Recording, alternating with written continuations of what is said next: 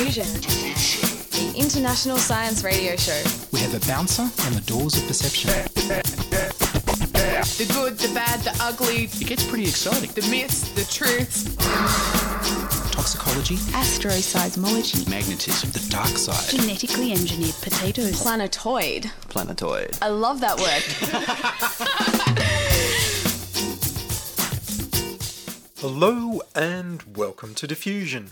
Sit back and relax while we agitate waves of weird and wonderful science through your brain. I'm Ian Wolfe. On this edition we delve into the controversial possibilities of generating power using graphene. First, here's news of a different kind of solar power.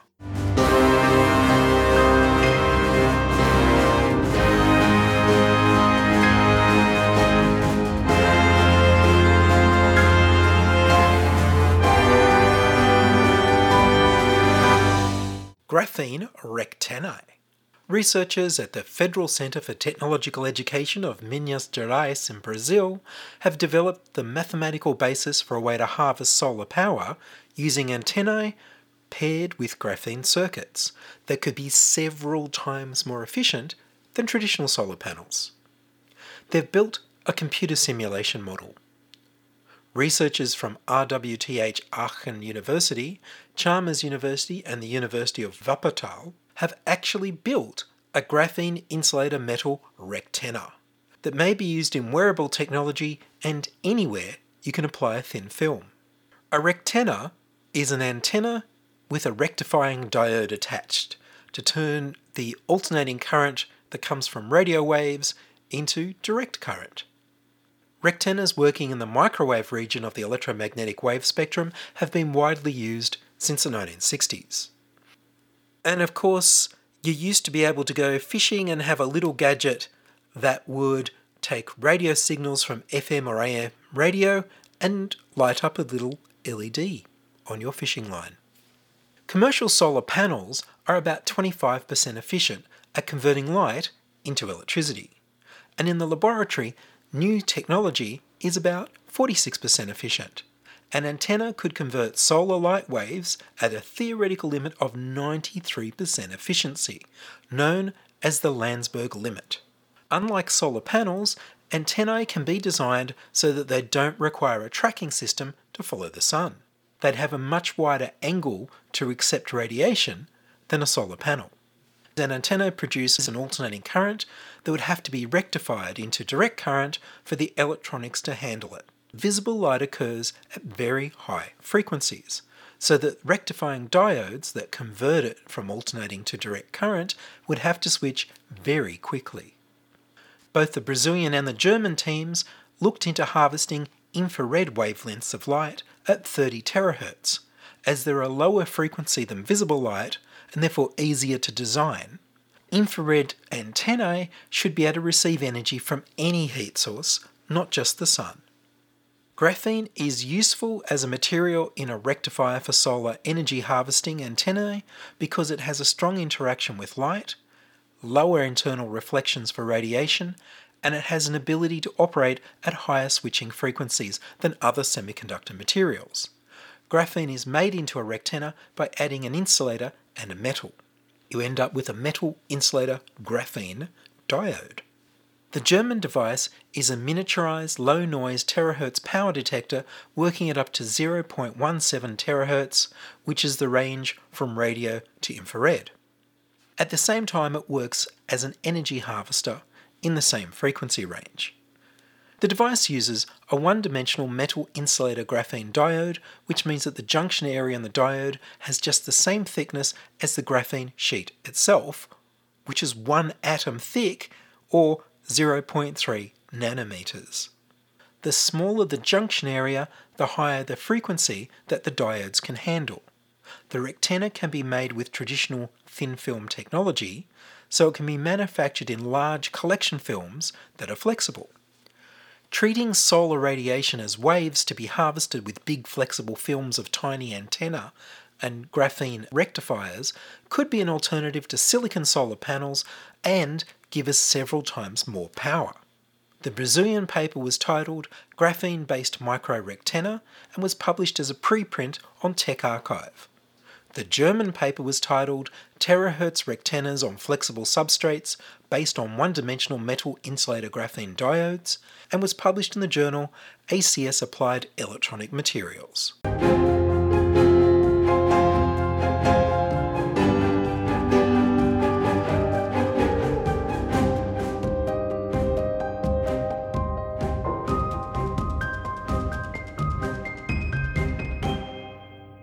You're listening to Ian Wolfe on Diffusion Science Radio.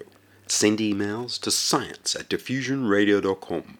We're brought to you across Australia on the Community Radio Network and podcast over the internet on www.diffusionradio.com. Come and see me perform in a live science comedy stand-up show on the 12th of September at the Bank Hotel in Newtown in the 6:30 show.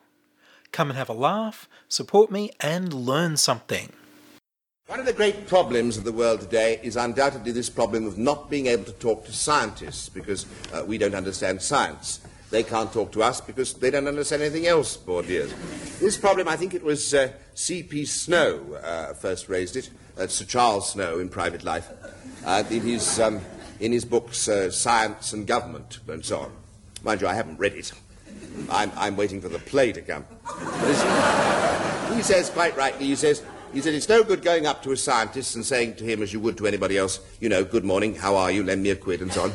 I mean, you just glare at you, or make a rude retort, or something. No, you have to speak to him in language that he'll understand. I mean, you go up to him, you say something like, H2SO4, Professor. Don't synthesize anything I wouldn't synthesize. Oh, and the reciprocal of pi to your good wife. Now, this he will understand. Snow says that nobody can consider themselves educated who doesn't know at least the basic language of science. I mean, things like Sir Edward Boyle's law, for example. The greater the external pressure, the greater the volume of hot air.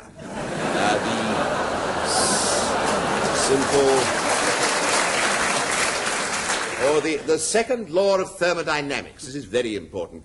I was somewhat shocked the other day to discover that my partner not only doesn't know the second law, he doesn't even know the first law of thermodynamics. Going back to first principles, very briefly, thermodynamics, of course, is derived from two Greek words, thermos, meaning hot, if you don't drop it, and dynamics, meaning dynamic work. And thermodynamics is simply the science of heat and work and the relationships between the two, as laid down in the laws of thermodynamics, which may be expressed in the following simple terms, after me. The first law of thermodynamics. Heat is work and work is heat. Heat is work and work is heat. Very good. The second law of thermodynamics. Heat cannot of itself pass from one body to a hotter body. Heat cannot of itself pass from one body to a hotter body. Heat won't pass from a cooler to a hotter. Heat won't pass from a cooler to a hotter. You can try it if you like, but you'd far better not. You can try it if you like, but you're far better not. Cause the cold in the cooler will get hotter as a ruler. Cause the cold in the cooler will get hotter as a ruler. Because the hotter body's heat will pass to the cooler. Cause the hotter body's heat will pass to the cooler. Heat is work and work is heat and work is heat and heat is work.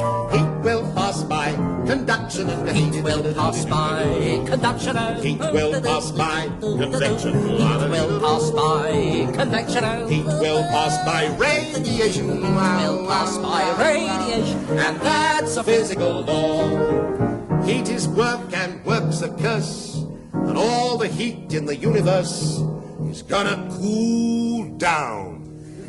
Because it can't increase, then there'll be no more work and there'll be perfect peace. Really? Yeah, that's entropy, man. All because of the second law of thermodynamics, which lays down that you can't pass heat from a cooler to a hotter. Try it if you like, you far better not. Cause the cold in the cooler will get hotter as a ruler. Cause the hotter body's heater will pass to the cooler. Oh, you can pass from a cooler to a hotter. You can try it if you like, but you'll only look a fool. Cause the cold in the cooler will get hotter as a ruler. That's a physical law. Oh, I'm hot. Hot? That's because because you've been working. Oh, Beatles, nothing. That's the first and second law of thermodynamics.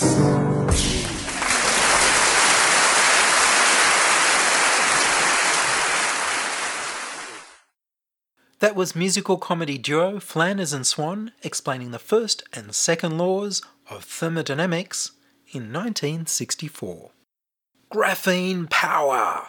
A renewable and clean form of power made from carbon that cools things down instead of heating them up and works in the shade and even indoors in the dark. Researchers at the University of Arkansas, University of California, Berkeley, and the Universidad Carlos III with the G. Milan Institute of Fluid Dynamics have developed a way to generate power from background heat using graphene. The circuit they designed harvests electrical energy generated from the mechanical energy of a slice of graphene moving up and down due to random fluctuations in temperature at the microscopic scale. It's then amplified by a diode that cools down when current is applied. Controversially, this circuit works even when it's all at the same temperature, which goes against the long-held belief that you can only extract energy by moving heat from a hot body to a colder body. Legendary physicist Richard Feynman in the 1960s showed mathematically that the random motion of atoms due to heat cannot be used by any machine or circuit to do work unless there's a hot part transferring heat to a cold part. A temperature gradient. In an electronic circuit, he assumed, because that was the knowledge of the day, that any diodes in the circuit would reduce the current flowing by heating up, so you couldn't get any useful current out. These new experiments appear to show that Richard Feynman was wrong about Brownian motion and the nonlinear properties of diodes. Microscopic things constantly move in random directions, a phenomenon first observed in 1827 by British botanist Robert Brown, who saw pollen moving randomly under his microscope. The movement is caused by the fact that even when all parts of a room are It's called Brownian movement in his honour. The Brownian movement is caused by the fact that even when all parts of a room are supposedly at the same temperature, there's still tiny random fluctuations of heat everywhere. In the 1960s, Richard Feynman imagined a tiny mechanical ratchet that could extract work from the random movement of atoms from heat. He called this a Brownian ratchet. A ratchet is a mechanism that saves your place. If you're using a pulley to lift an object, then a ratchet would let you lift it a little, but keep it in the air after you let go of the rope. This means that you could lift it a little more after a rest, or after you use another way to get more energy to lift your load just a little bit more. Perhaps another person comes and takes your turn. You can repeat this to lift a load all the way up, even if each little input doesn't have enough energy to lift the weight all at once. This lets you extract a big workload from many small inputs of energy. Feynman showed mathematically that his imaginary Brownian ratchet device would only work if the heat was transferred from a hot side to a cold side, which goes along with the ideas of heat flow from the days before the laws of thermodynamics were even discovered. The second law of thermodynamics says you can't move heat from a cold body to a hotter body unless you do work on the system. Like using an electric current to power a heat pump in a fridge. The inside is colder than the outside, but you can still move heat to the outside by doing work. On the other hand, heat naturally flows from hot bodies to colder bodies, you just have to let it happen. Feynman stated that this meant that extracting work, and therefore power, from the random movements of atoms or molecules in response to the random fluctuations of heat in a room that's otherwise at one average temperature, was against the second law of thermodynamics. He went into a mathematical proof of why you also couldn't do this in an electronic circuit, because all electronic components heat up when you put a current through them, at least in the 1960s. It turns out the understanding of semiconductor switches and amplifiers in the 1960s was superseded by a better understanding of the physics of materials much later. Some electronic components can cool down when a low voltage goes across them, rather than heat up. This was only discovered in 2012. And of course, graphene wasn't discovered until 2004. There appears to be a loophole. Graphene is a one-atom thick layer of carbon atoms arranged in a lattice of hexagons, like chicken wire or a honeycomb. This makes graphene the thinnest material known, although it's many times stronger than steel. Graphene is currently made from graphite, which comes from coal. In my opinion, it could be an alternative source of revenue for coal miners when we stop burning the stuff. Professor Thibodeau at the University of Arkansas noticed in 2013 that a sheet of graphene ripples from random fluctuations in the surrounding temperature, with little waves moving up and down the sheet. Surely little waves could be used to generate power, like harvesting the power of waves in the ocean. Professor Thibodeau and his team have successfully generated an alternating current at room temperature and used it to do work, proving Richard Feynman wrong, at least in this case. The team conducted the very first experiments in a 10-foot chamber of ultra-high vacuum, but they needed to reproduce the essential components of that experiment on a silicon wafer using the same technology that's used to make silicon chips. They needed to miniaturize to make it useful for future commercialization. It took them 3 years. The team circuit has a sheet of graphene that has waves of atoms that move up and down with random changes in the surrounding temperature, Brownian motion. The movement of graphene touches one of the two electrodes randomly, causing a current to flow. This current flows through a rectifying diode, which only allows the current to flow in one direction, converting it into a direct current, AC into DC. There's a rectifying diode each for both directions of the alternating current for when either side of the graphene sheet touches either of the two electrodes. These two currents each flow to charge up their own capacitor. Normally, the capacitor would charge up like a little battery and then discharge back through the diode, leaving us no better off. However, when the capacitor is fully charged up, this circuit triggers a semiconductor switch from the rectifying diode temporarily over to a new circuit. This allows the discharge from the capacitor to do some work, to heat a resistor or light up an LED or charge a battery, before switching back just in time for the next random pulse of current from the graphene. And, due to some of their own previous research, they can amplify the power output. The same team discovered in 2012 that at very small voltages, a light-emitting diode gets cooler as it emits light, because some of the heat goes with the light that's emitted. This opens the way for the surrounding heat to warm it up and amplify its power with energy from the outside. You get more power out than you put in because you extract work from the heat difference between the LED and the environment. In 2023, they showed that you could get the same power amplification from the cooling effect of the diode that works as switches in their circuit. This only works at tiny scales and low voltage, which makes it ideal for amplifying the power from microscopic motion of graphene atoms. In this way, they seem to have extracted energy from the random motion of the graphene caused by the tiny random changes in the temperature around the graphene, amplified by the electrical cooling of the diodes to create a heat difference.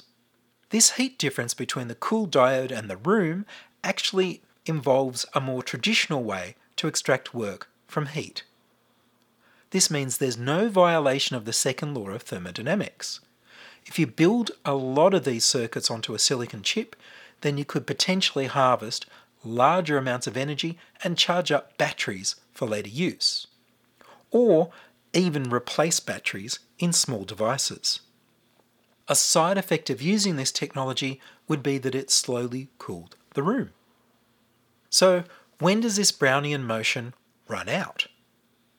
It doesn't run out until you reach absolute 0 degrees Kelvin, which you can never do. So that's another source of controversy. It's bad enough to prove Feynman's interpretation of the second law of thermodynamics was wrong, but to also demonstrate what seems to be a limitless source of power would violate the first law of thermodynamics, that you can't create energy, but only convert it from one form into another. You can't get power from nothing. It has to come from somewhere. The authors of the paper answer that this energy comes from the heat of the Earth, which ultimately comes from the sun. This is a new way to exploit solar power, indoors or outdoors and at any temperature. The first law of thermodynamics says you're allowed to decrease entropy, roughly the randomness of things, as long as it increases more somewhere else. The sun generates way more disorder than we counteract with the new order that we get by generating electricity from solar power. This means that the system doesn't violate the first or second laws of thermodynamics. In my opinion, many people will still be suspicious and need to see these experiments replicated. In their papers, the team give the mathematics behind the physics of graphene power and cooling diode amplification, as well as the results of their actual experiments that prove that they work. The latest paper was 3 years in the making, but they've been working on this project for 10 years. The team also discovered that the relatively slow motion of graphene induces current in the circuit at low frequencies. This is important because electronics function more efficiently at lower frequencies. The team hope to generate enough power from their prototype device to power a wristwatch. The University of Arkansas team are partnered with the NTS Innovations Corporation to commercialize the technology. The paper in 2012 was titled Thermoelectrically Pumped Light-Emitting Diodes Operating Above Unity Efficiency. The 2020 paper, Fluctuation-Induced Current from Freestanding Graphene, and in 2023, Charging Capacitors from Thermal Fluctuations Using Diodes. And they were all published in the journal Physical Review E. Despite the world's highest living standards, the average American remained vaguely discontent, aware that his goal of a better way of life had still not been fully realized. There was something missing. John? Yes, Mary? John, what's happening to us? I think we both know, Mary. It's just that we seem to be drifting apart. I'm sorry, Mary. I've tried. Oh, I don't blame you, John.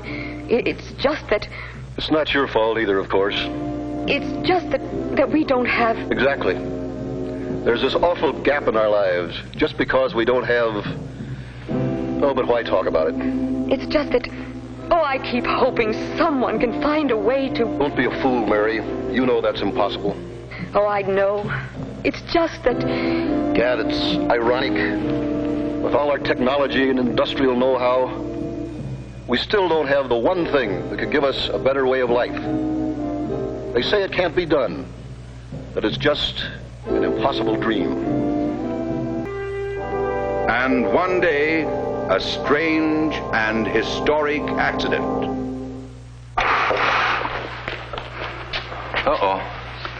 Gee, what a mess. Wait a minute. Listen. By gad, do you suppose this freak accident... Of course. That's it. That's the answer. We've done it. After all these years, we've invented it. From the laboratories of Your Name Here had come the key to the secret that had baffled man through the ages. Success. John, you mean... That's right, Mary. I got the promotion. Starting tomorrow, I'm no longer just a shipping clerk. I'm chairman of the board. And it's all because of... Your product here. And that's all from us this week on Diffusion. Are you a scientist, artist, biohacker, or maker who'd like to be interviewed about your work? Would your company like to sponsor Diffusion? Send your contributions, opinions, helpful suggestions, and donations to science@diffusionradio.com. That's science@diffusionradio.com. Please subscribe to the Diffusion Science Radio channel on youtube.com/c/diffusionradio and rate the show on iTunes. Tell your friends. Follow me on Twitter @IanWolf. The news music was Rhinos theme by Kevin MacLeod of Incompetech.com. I produce Diffusion, which is broadcast around Australia to 28 stations on the Community Radio Network, including Radio Blue Mountains 89.1 FM in New South Wales, 8CCC in Alice Springs and Tennant Creek, 2 MVR in Nambucca Valley, 3 MVR in the Mallee Border districts of Victoria and South Australia, City Park Radio 7LTN in Launceston, Tasmania, and 2XXFM in Canberra. Diffusion is narrowcast on Indigo FM 88 in northeast Victoria. Diffusion is syndicated globally on astronomy.fm. Subscribe to the podcast on the Diffusion website, www.diffusionradio.com. That's www.diffusionradio.com, and check the website for links, photos, and videos about this week's show. If you enjoyed the show, you can explore more than 1,000 previous episodes archived on diffusionradio.com, where the shows are labeled by keywords so you can focus in on the stories you want to hear. Make a donation through paypal.me/IanWolf, or join my patrons at patreon.com/diffusionradio. I'm Ian Wolf. Join us inside your audio device of choice for more science wondering next week on Diffusion Science Radio. Science is fun. It helps you to learn, to know, and to appreciate. When you study science, you may go on field trips. You discover the marvelous interrelationships between all living things. You learn to read the history of the Earth as it is written in rocks and fossils. You find out what makes things tick, everything from a molecule to a living organism. In the study of science is found the most useful and satisfying knowledge of man. Knowledge of his physical world, its past, its present, and its future. And in your moments of relaxation, now and in the years to come, you will find the study of science leading you into fascinating pursuits. Photography, collecting. Why study science? Study science because you will find in the study of science a richer, more rewarding life.